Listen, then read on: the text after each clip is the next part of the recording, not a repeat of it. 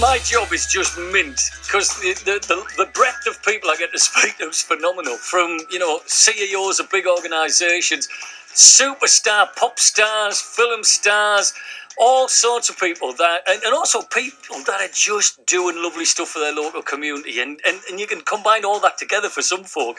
It's just amazing. Now, I want to take you back 3 weeks or so ago. I spoke to a wonderful gentleman from our neck of the woods, Ben Taylorson. Now, he set himself a challenge to create a crisp sandwich every day in February, and it's safe to say he's attracted a lot of attention worldwide. And when I mean worldwide, I don't mean just in Eston. No, or Blackhall. No, he was interviewed on American telly just last week. Have a listen to this. Well, let's talk about some of the best sandwiches you came up with. I think we might have video of some of these. Let's look at the first one. Do we have it?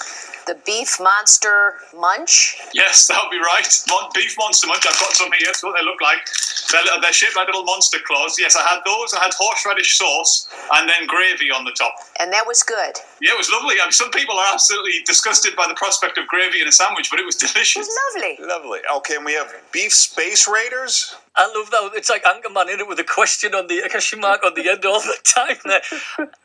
Ben, I think I'm factually correct in saying you discombobulated American television. Yes. There's something about the way in which he says monster munch that gets me every single time. Who put the comma in there? Oh, mate, I put you in the same sort of level as speaking to Arnold Schwarzenegger, Lou Ferrigno, people like that. Now Ben Taylorson from Middlesbrough, you're right up there. So tell me how all this started again. Just reseated a potted history of sandwich fun. Well, the more I tell it, the more I'm kind of beginning to forget exactly what happened. But, at the very beginning, a friend of mine and me were talking about a sandwich I'd made. We were talking about it on Twitter, the fact that he disagreed it was a crisp sandwich because I'd used corn-based snacks, not potato-based. So the next day's sandwich was meant to wind him up. But then we were using a public forum, and then I started creating ever more elaborate crisp sandwiches, and people sort of took a liking or disliking passionately to them, and of course started getting retweeted, started getting liked, started getting lots and lots of comments, which I went out of my way to reply to because I love interacting with people on Twitter, especially when it's daft stuff, and then it just kind of snowballed out of all control. I've been following your progress, like sort of. I'm like Yoda to your like Vader or whatever you are. I don't know Star Wars, so but I've been following your progress, young Jedi, and watching you talk about this with such passion.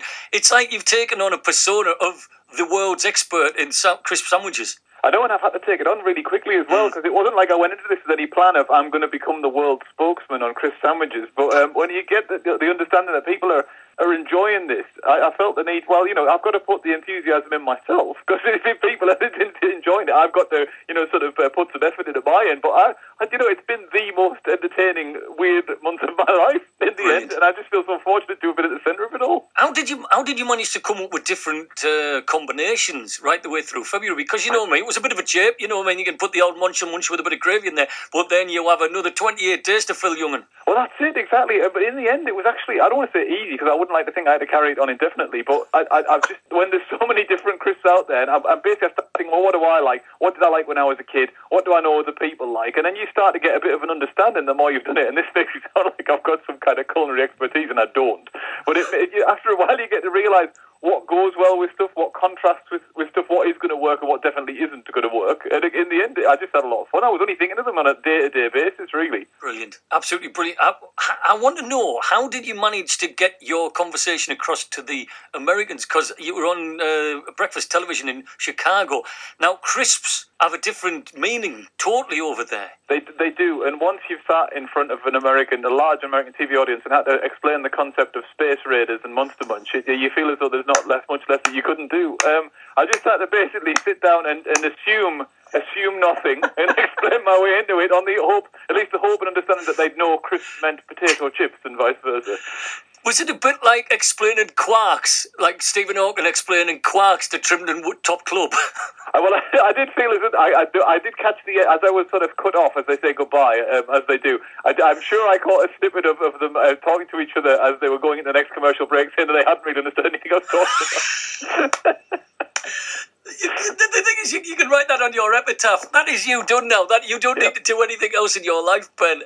But you are, and this is why I love you to bits, because it started off as a bit of fun. It snowballed. You've carried on with it. This momentum that you've got, both nationally and internationally. You want to do something nice with it. Explain what you want to do, if you don't mind. Oh, yeah, well, I just thought, seeing as though I've garnered some hilarious minor notoriety, and, we've had a lot of fun making stuff out of Chris for the last month, that I would use it as an opportunity to try and raise a little bit of money for Middlesbrough Food Bank. So I set up a fundraiser, which you can find on my Twitter, which is @BenTaylorson, for the fundraiser, which is give.net/Chris February, and we're just trying to raise a bit of money for the local food bank. I thought that was a nice way to give back for all the enjoyment I've had over the last month. I think you're just an absolute superstar. You've made me giggle. Sat on the couch on a night time while Emily was watching EastEnders and whatnot, watching your Twitter feed. I'm like crying with laughter.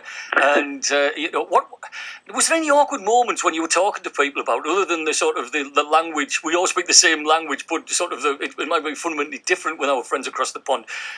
Did people really think you were serious about this? Yeah, and I think in a way I kind of have become serious about it, whilst also the entire time having to keep myself in the reality check of Ben, you're talking about Chris, don't be stupid.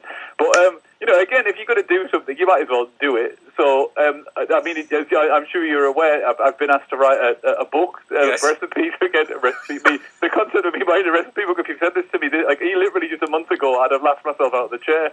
But yeah, so I'm doing that with Base Camp in Middlesbrough, so that'll be nice. And I've got a couple of other ideas about moving forward. But yeah, I guess I kind of am taking it seriously now.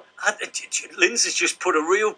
Have you ever thought about a pop-up stall at one of the farmers' markets or down, where we can get back down to Baker Street and Bedford Street again to the Orange Pip? Ben's Crisp Emporium. Well, the only problem is the fundamental nature of a lot of my ingredients means that the kind of bread melts, so I'd have to be there putting them together as people were buying them, I think. Fair point. Well, mate, I think you're absolutely magnificent, and I can see Netflix, you'll be the new Crown. Crisps. I think so. The Crisp Chronicles, yeah. The Crisp Chronicles, absolutely. Well, it's just lovely to have been there at the inception, and as I say, I put you on the same heights as, Arnold Schwarzenegger, Fred Astaire, Lou Ferrigno, and John Travolta, and your name's up there, Ben. Well, when Hollywood comes calling, Gary, I'll always have time for you. Oh, have you heard that? He said, Gary who? Get my people to talk to him. Ben, you're a superstar. All the very best, and look after yourself. Thank you very much. Thanks very much, mate. Cheers. Take care. Bye-bye. Bye. I just love that story so much. It started off as a bit of nonsense, and it's just turned into something fantastic. And if you just look for Ben Taylorson on social media, just doing a fundraiser for Middlesbrough Food Bank. Absolutely beautiful.